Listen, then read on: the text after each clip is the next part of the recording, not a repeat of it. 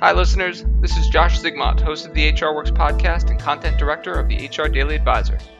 Welcome back to another great episode of the HR Works Showcase, where we team up with the brands you know and love from the world of human resources and people operations, handing over the mic and letting them hit record for a change. These are the episodes produced for you and by you, the great members of this HR community. Today we're back with the latest installment from Bamboo HR's podcast series, The Era, sharing episode 10, titled Leading a Workforce with Generational and Cultural Differences. How do you know if your employees actually trust you? Many leaders start with generational assumptions about creating a successful company, only to undermine the human factors that enable performance and genuine trust. Listen as host and Bamboo HR CEO Brad Rencher explores this concept with Oro Collective's managing partner and founder, Teresa Mitrovic, and they discuss how helping employees of all generations and backgrounds to better see the common value in humanity can ultimately be the key to overcoming workplace challenges. This is a good one, so let's jump in. Welcome to The Era, where Brad Rencher, CEO of Bamboo HR, asks the question, does putting employees first really lead to better business outcomes? We think we know the answer, but let's dig in and find out. Hi, everyone. Welcome back to the next episode of The Era, where we really go deep on the fundamental hypothesis that the employee experience is really a key driver of business outcomes and ultimately success in any business. And this is really the conversation that post-pandemic, as we're in this kind of future of work era where we're figuring out what are the rhythms that we're going to use going forward. It's the conversation that's dominating the C-suite and boardrooms really across the world. And we are so excited to have Teresa Mitrovic, the managing partner and founder of Oro Collective, with us today. And just by way of background, Oro Collective's mission is to help teams establish psychological safety to where peak performance of the individual and the team becomes a natural rhythm of the business. Teresa is also the author of The Currency of Connection, a book which explores how to create energized and resilient teams and build a genuinely human workplace. I mean, that sounds great. What a great focus on bringing some trust and humanity back into the workplace. So check out Oro Collective and the book, The Currency of Connection. So love this. Teresa, welcome. Thank you so much for joining us today. It's such a pleasure, Brad. Thank you for having me. I'm excited to jump in, and Teresa is, she gets an extra gold star today because it's very, very early in Australia. And so she is up early and ready to go on a podcast. So thank you. My pleasure. So Teresa, let's jump in and talk a little bit about how you arrived at this moment. You've got really deep professional experience at large and very, very prominent companies with Disney and Hasbro. How did that lead you to founding the Oro Collective? Like, what's that journey like, and how did it bring you to this moment? Okay, great question. It was actually Hasbro. It was actually a coaching as a manager course at Hasbro that I was super reluctant to go on. That really is where my world pivoted, basically. The senior leadership team were all, I'm going to say forced to go on this coaching as a manager course. I was a typical A-type, super busy, super, super determined leader. And I really couldn't afford 3 days out of the office, but I did it anyway. And it was the experience that gave me and the lessons that taught me and the breakthroughs that we had at work. So if I tell you that we had 9 months to run until the end of our financial year, we tripled our profit. The team were working 90 minutes less every day. I was working 2 hours less every day. So thinking about employee experience, getting your work done in less hours, right? And as a human, I was a single parent at the time, so it was amazing for me. And the quality of our work improved dramatically, and the morale in the team was just phenomenal. And at that point, I thought to myself, it's had such a dramatic impact. These concepts that I thought were really simple and pedestrian and just too simple to be effective, have had such a dramatic impact on my experience, my team's experience, and on the profits and the bottom line of the organization, that it's hard to ignore. It's hard to diminish. And at that point, I thought, I very nearly missed out on this, and I very nearly missed out on giving this to the team and to the organization. So how do I get to a place where I can help people who are like me embrace these concepts and actually put them into practice so that they can get the same results and the same gains that we did? So that's kind of where it started. That's incredible, Teresa. So it all came back from 72 hours where you were forced to go to to basically a coaching course or whatever, however it was structured. Yeah, an offsite coaching course, yeah. And then light bulb went off for you and the team, and the rest is history. The rest is history. And I've used what I learned there in every role I've had since. So from head of marketing at Hasbro, I did a small stint in a recruitment company, and then which taught me all about, client relationships. And then I went into a country manager role for the Walt Disney Company in New Zealand. And I took a lot of what I'd learned into that role, and we had phenomenal success. So that was a turnaround role. And so the skills that I learned, I've carried through every job that I've had. So Universal Pictures in London, I was able to broker things that had never been done before. So the skills that you learn stay with you. It's like they said, when your mind has been stretched by something, it can't go back to its original shape. And what struck me is it's not just about the outcomes that you get. It's about the way it creates this incredible ease in your life, and when you have ease, you're more able to be compassionate with people around you. You're more able to roll with what is. You can adapt, and rather than having to kind of react to things constantly. So it makes a really big difference. Teresa, I can see why you are really, really good at what you do. I'm ready to go and get coached up. And it's funny because I have a few college students who I'm kind of mentoring informally, and they really want to play dot to dot with careers. They really want to be like, I do this, and then this happens, and then this happens, and they want to just go dot to dot. And I'm trying to help them understand that is not the way your professional life is going to unfold.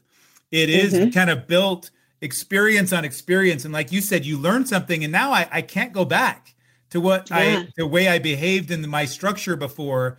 But what an exciting professional journey you've had that's just unfolded this kind of step by step.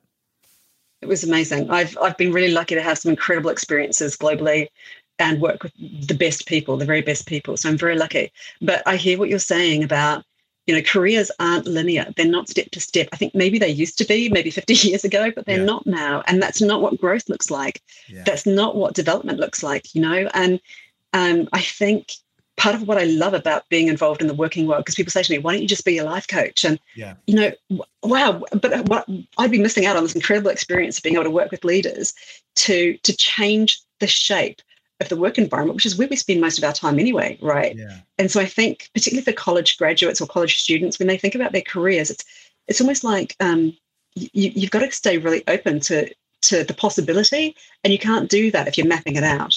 So it's great to have a vision of where you want to go, but let the journey unfold in front of you, because incredible things happen when you focus on following your nose, doing what you love, and being constantly in a state of growth and development. Yeah.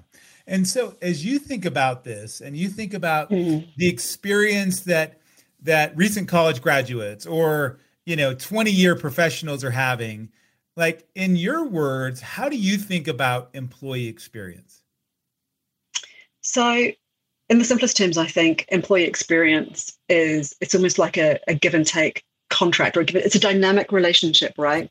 Mm-hmm. Employee experience is either adaptive and growth oriented and a positive experience, or it's maladaptive, stunting, and detrimental. So the employee experience we have, so employee experience for me is really around that exchange of value. What do we get? What do we give? And what does it feel like while we're doing that? And okay, so on this exchange of value, you've got this rich global experience where you've worked internationally, globally, pretty much your entire career. What differences do you see in different markets? And is there a one size fits all approach to employee experience in this, or how do you think about that with your global kind of experience set?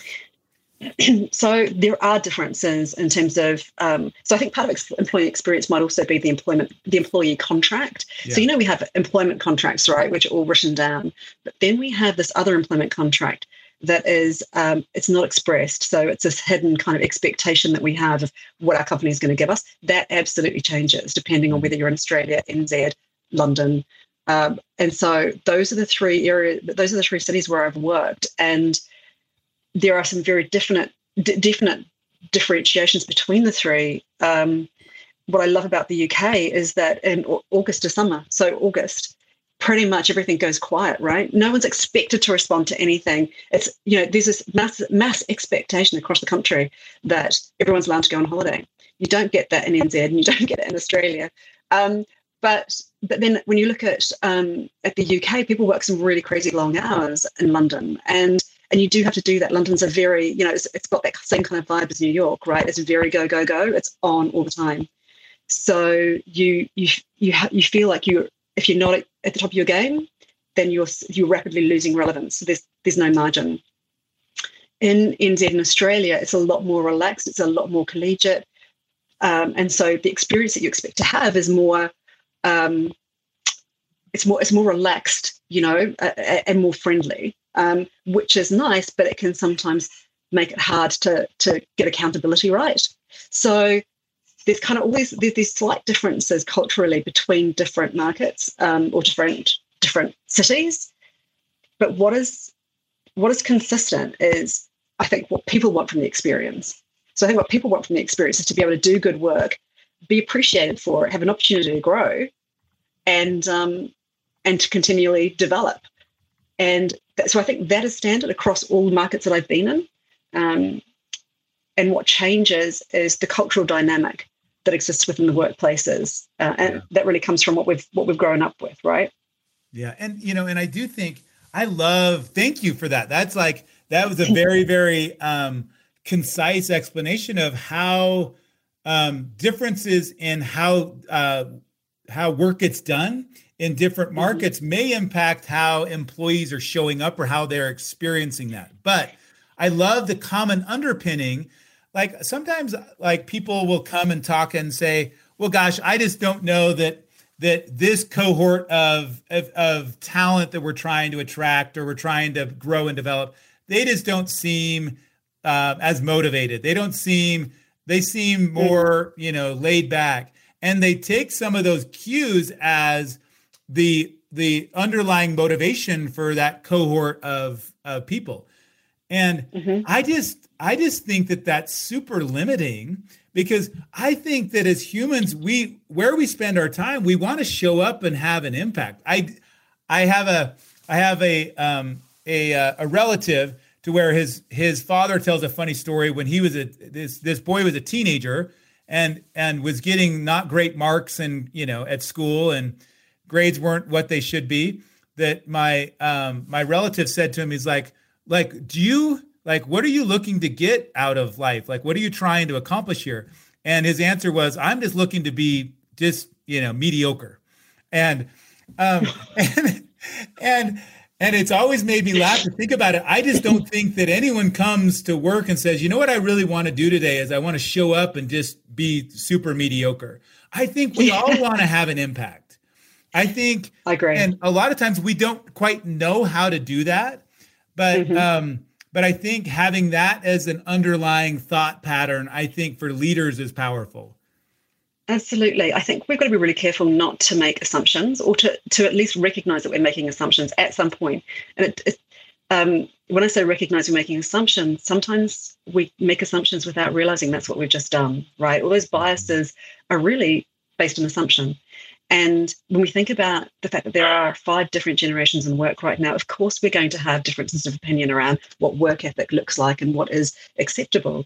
So if we find ourselves assuming a particular set of characteristics or trait because of the way someone's behaving and apply that to an entire generation or an entire cohort, we're at risk of missing the message. And the message there is actually younger people want a better quality of life. And you know what?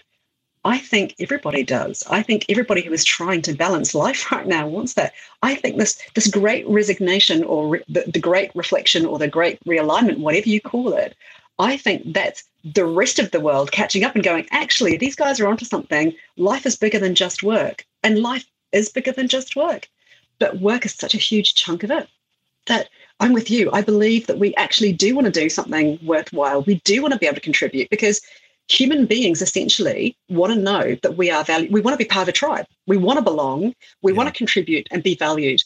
And so, of course, like the very first place we do that is work, right? So let's give everyone an environment where they can actually do that. So my thinking is if someone's not doing a good job, then or wanting to be mediocre, they're probably in the wrong career. Yeah. Because when you find something you love, mediocrity isn't even, it's not even on your mind, Yeah. And so you spend, the thing that I love about where you've chosen to engage is with leaders.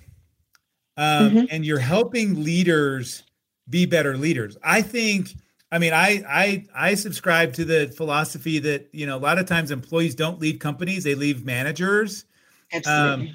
And so what do you think is what leaders need to improve on? What do they need to learn? What do they need to change in order to really improve the experience that their teams are having?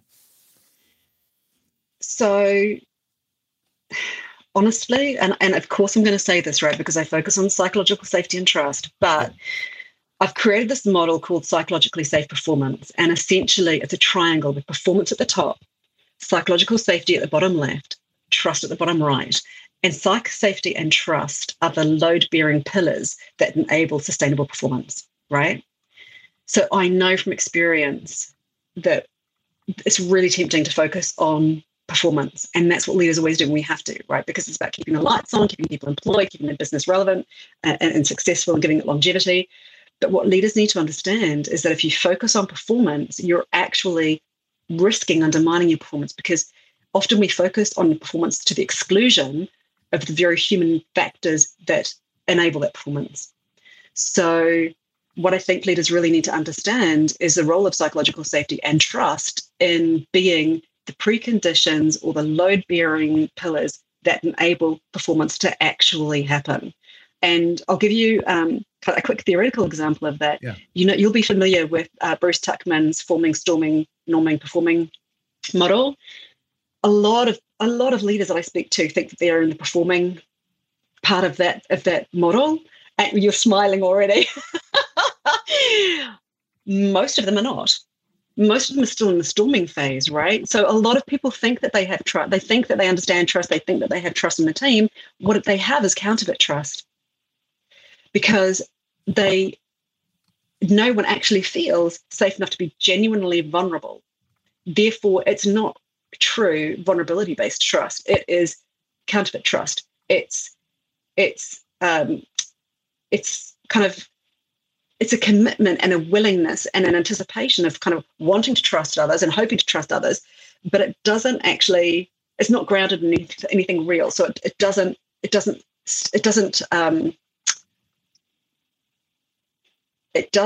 ever hold, doesn't ever last, and you'll see this with leaders who think that they've got trust, and if they need to build deeper trust or improve team connection, they'll have team lunches. Team lunches don't help because team lunches are few and far between. What matters for leaders is that you think about what you're doing every day. And psych safety and trust, if you're doing that every day, if you're practicing sincerity, if you're practicing connection, competence, consistency, credibility, if you're practicing those things every day and you're role modeling them to your team, then you start to create an entirely different employee experience. You change the way that your employees are showing up, the way that they engage in their work, and the results that you get on the other end of it.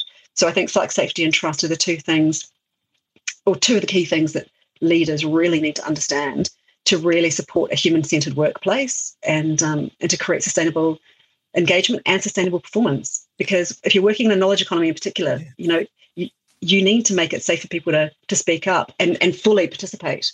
And I love the visual of psychological safety and trust being these load-bearing pillars of of performance. And, and the model that you're talking about resonates with me because it's not, a lot of times, like leaders, like when you didn't want to go to that 3-day session, you're like, I got too much to do. That's all soft. And it's like, but you're tying it back to the language that leaders that hold themselves accountable to, which is, look, you want to get the best ideas out there. You want to have a team that's high performing, and ultimately you want to drive outcomes for the business.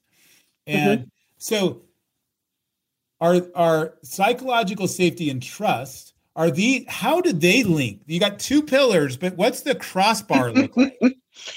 So this is where it starts to get a little bit trickier, right? And this is partly why I created the model, is because psych safety comes first. Okay. Psych safety is this, so I see psych safety slightly differently, right?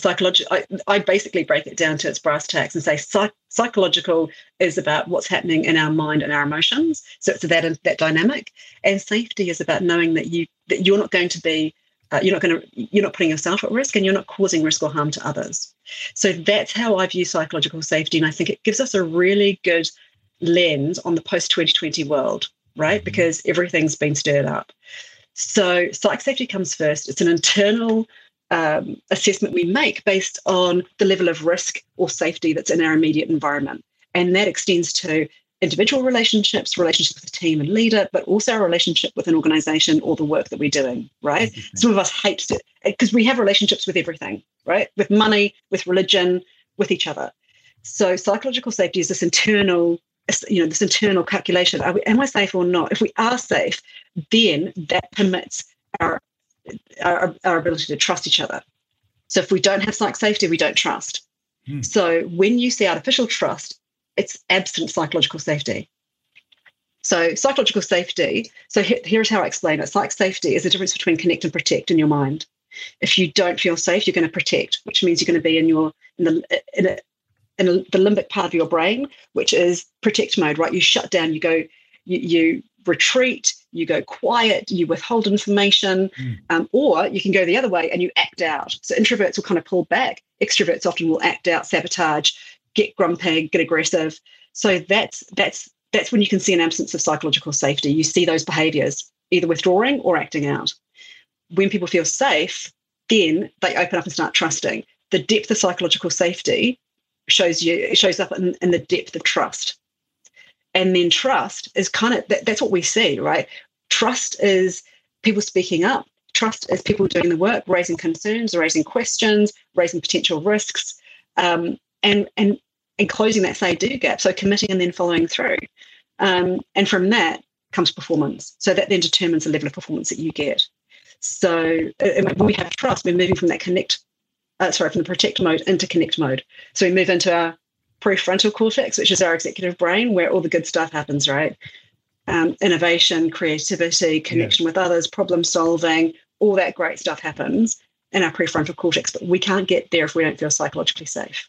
So in your model, it really all starts with psychological safety. Like you can't get to trust. You can't say, I'm going to start with trust and then come back to psychological safety. Your model is actually, it doesn't work. That is the counterfeit trust you were just talking about. It is. So, and here is the tricky thing. So once you understand all this, it becomes super easy, but the understanding takes a little bit more time, right? And a little bit more coffee. But the trust, so what leaders need to understand is that they can't necessarily build psychological safety, but they can create the conditions that enable it. Yes. Because psych safety is an inside job, right? I was going to say, it's not like you can see my goodness. What's going on in your head, Teresa. You don't have a little word cloud above your head, right? There's not little speech bubbles going, hey. Yeah. And also, it's not your job, right? So if you were my manager, Brad, it's not your job to gift me psychological safety or make me feel psychologically safe. That's a massive ask, because my psychological safety is it's a combination of everything that's happened in my life up until this point, right? What you can do is create an environment at work that is conducive to psychological safety. So when it comes to psychological safety, the leader's responsibility is create human-centered work environments that remove stress and remove friction. And the other thing leaders need to do is recognize the difference between connect behaviors and protect behaviors. Protect behaviors means they're not feeling safe, and you can explore that. connect behaviors is when they're leaning in and participating, and you're good to go. But it's when you start seeing those protect behaviors that you need to start thinking about prioritizing trust a little bit more. So trust is actually where leaders take more action, more kind of proactive action, and that becomes about what you're doing every day and consistency. And so it's really about this relationship of creating an environment where people can demonstrate their own competence, credibility, consistency, and connection, but also doing the same in return as a leader. So it's not about one-off, or quarterly experiences for the team. It's about the team. It's about the employee experience every single day. It's what you're doing consistently. How do we communicate? How do we review performance? How do we set targets? How do we discuss, how do we discuss the difficult topics that are coming up, or the risks? How do we hold each other accountable in a way that feels as though it's developmental, not destructive? I think that it's this is so fun. Because I'm learning and I'm reflecting on my own professional journey and saying, when did I feel safe? When did I do my best work? And you start to draw parallels and connections in your mind to where, right. Oh, I felt it then. But if I'm being honest with myself, have I been in protect mode in my career before? Yeah, I have. Mm-hmm. And right, you can see it. You know what it feels like. You know what it feels like. I'm just going to hold this part back for right now. Yeah. Because right. You kind of hold it close and you're like, I think I should probably do this, but no. And you can see how everybody, and you're always making that assessment in your head. It's a constant assessment, and it's natural. It's hardwired into us, right? Because that's what humans do. We deeply want to belong, but we also don't want to be ostracized, hurt, victimized. So we protect ourselves as well. So we're constantly juggling that. And it sounds like it's a really difficult thing for leaders to do, but I promise you it's not that hard to learn. And it's when you learn it and you nail it, work becomes so much more fun. Leadership becomes so much easier. And the whole experience, the employee experience for everyone just shifts. It's phenomenal. And so what I love that you dropped a couple nuggets in here that I want to go back and pull Sure. out. And one was on trust, to where you said, this is where the leaders are really going to live and where they're going to act. And the way that you do this isn't because a lot of times when teams are struggling, what do I find leaders sometimes ask for? They're like, hey, Brad, I need some budget so that I can take my team to lunch, or we got to go do a team building activity. Team building. Yeah. And to where I don't know how many billions of dollars are spent globally on team building, that you're making the point that actually doesn't get at the root cause, because it's what we do every day is what you're saying. So if you've got a problem with trust as a leader, what do I need to do? Do I need to look in the mirror? What do I need to do? So what you need to do, so I, in the book, one of the things I talk about is this really simple model for building trust, right? It's called the 4 C's. And it's broken into 2 parts: how you demonstrate your capability and how you demonstrate your character. So capability is about your competence and your consistency. So are you good at what you're doing? So as a leader, are you a good leader? Are you, what does a good leader look like in your eyes? And are you doing that? But also, are you doing it consistently? Or do you have good days and bad days and the team just have to weather whatever is coming, right? So that's on the capability side. But the character side is around credibility and connection. So connection is around how do you connect with others? How do you build rapport? How do you recognize the humanity in someone else, not just the functional role they're there to deliver? And the credibility is how often are you following through on what you say versus a say-do gap? And this is why team lunches and team building doesn't always work, because you fall over at the credibility point, right? You say that you're doing this stuff to create this cohesion across the team and to kind of really change the team dynamic and build morale. But what you end up doing is you have a great time while you're away. You just, you all connect. You have this incredible moment of we're in the trenches together and, oh, wow, we're all feeling the same way. And then you go back to work and nothing changes, right? You go out for lunch, you have an amazing team lunch, and then you come back, but the same issues still exist. Yeah. And the problem is we're not solving we're looking at a problem and we're solving the surface problems that are arising. We're not looking at it at the source. We're not tracking it right back to the source and going, actually, what's going wrong here? We have a fundamental lack of trust that's showing up because we're not being consistent and credible in what we're doing. And so we've got to change. And so it really is about what we do every day. So the model, inside that triangle model, there are 4 other components to it. There's self, team, leader, and system. And each of those components have an influence around psych safety, trust, and performance. So they each play their role in either creating friction or creating ease. And so that's kind of, and that's the 4 inside were leaders self, team, leader, and what was the last one? System. Okay. How it all comes together to work together. Yeah, and also and system is kind of a lot of the stuff that you guys are working on at Bamboo HR, right? It's all of that stuff that it's the system that we sit within, that we work within. It's the processes that help us to do our work. Yeah. And if you compare Bamboo HR to some of the other platforms that are out there, there is a different sense of humanity about the Bamboo HR platform. It speaks more to the human-centered design elements than the mechanic kind of corporatized way of just looking at output only. It looks at an experience as part of the overall outcome, right? So I think Teresa, you're talking about that. And we do talk about that as a product team all the time. I mean, our mission is we talk about, we want to set people free to do great work.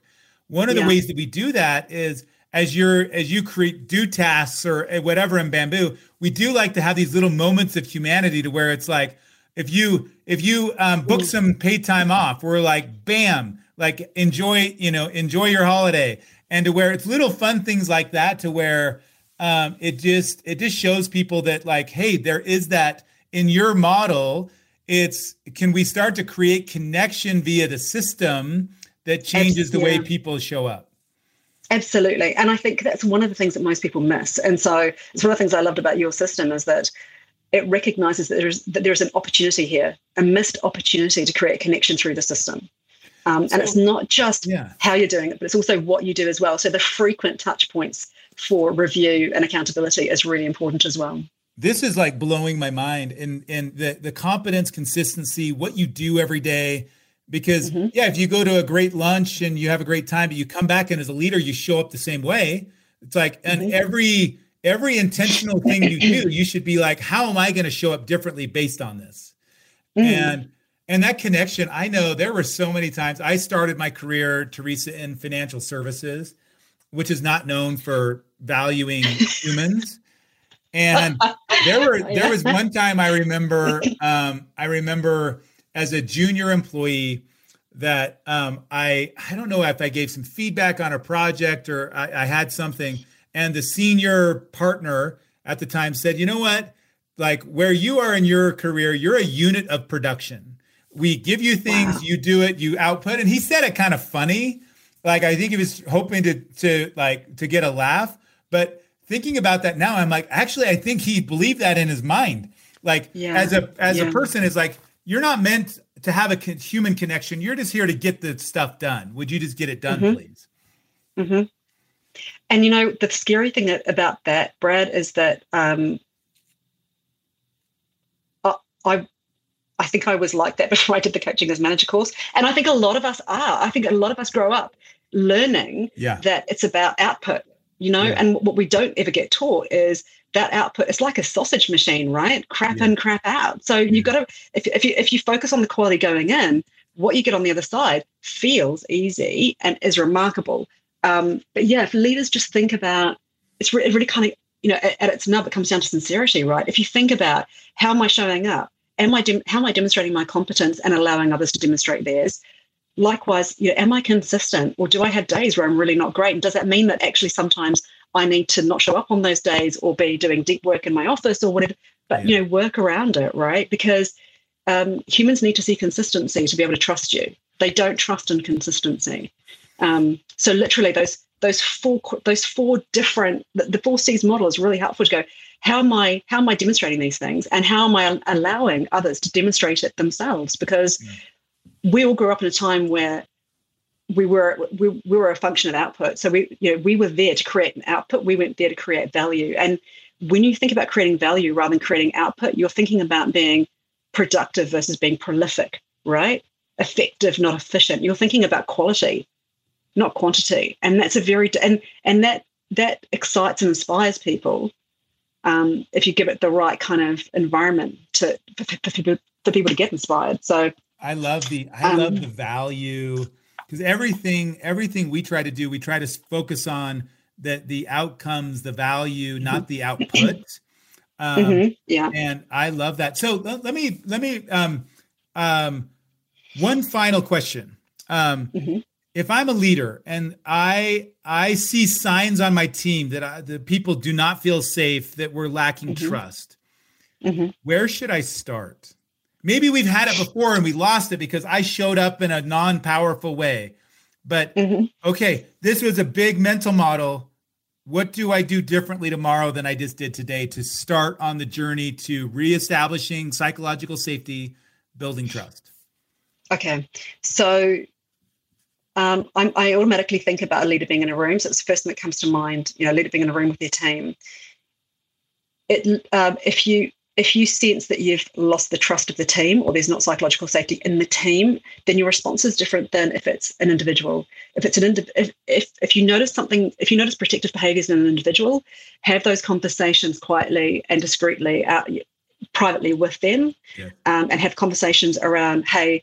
So what I recommend to leaders, and what works really well for my clients is is having side conversations with people who are withholding and saying to them, I noticed that you're not speaking up in the meetings. Your opinion really matters. It's like your voice, your view is a unique one that does matter. And so I want to help you speak up more. What can we do to make that possible? So having those conversations, like, what can I do to help? Help me understand. What can I do to help? How can I help you?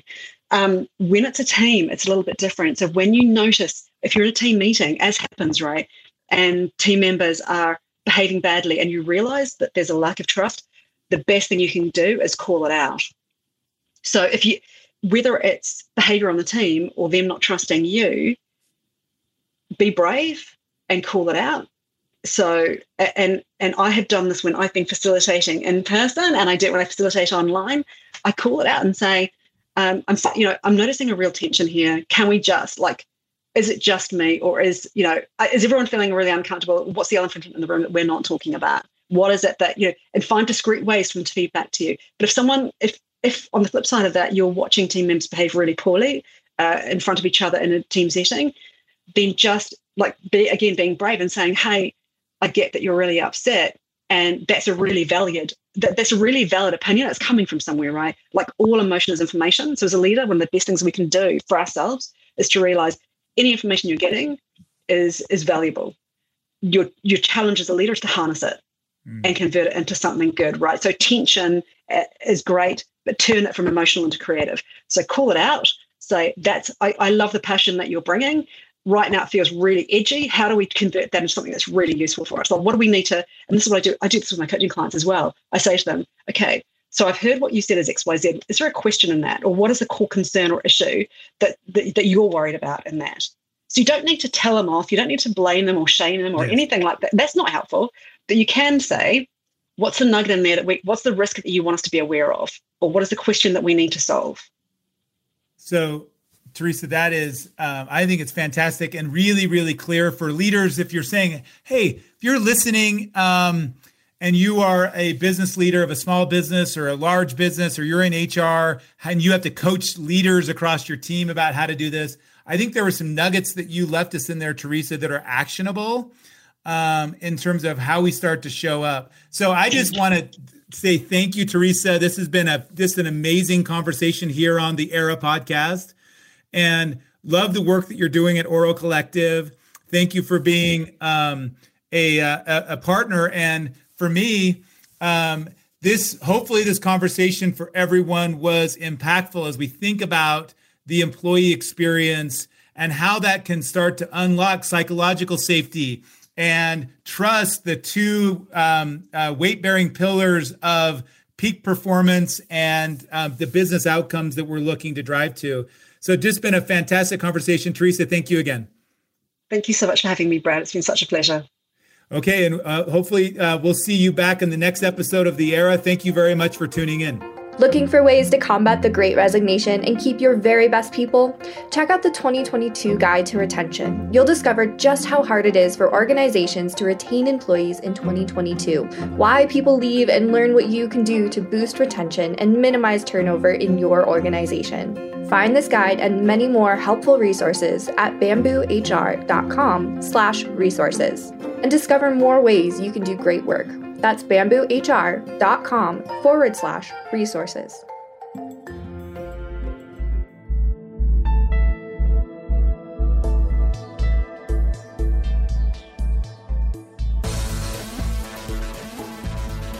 We hope you enjoyed today's HR Works Showcase. Thanks again to our partners at Bamboo HR for sharing another great episode of The Era. If you've enjoyed this latest episode, be sure to check out the previous episodes of the HR Works Showcase for more great insight into building the employee experience. And while you're there, don't forget to subscribe to the HR Works podcast channel for all your HR podcasting needs and to keep up to date with all of our latest shows from the HR Works podcast family. Until next time, this is Josh Zigmont signing off.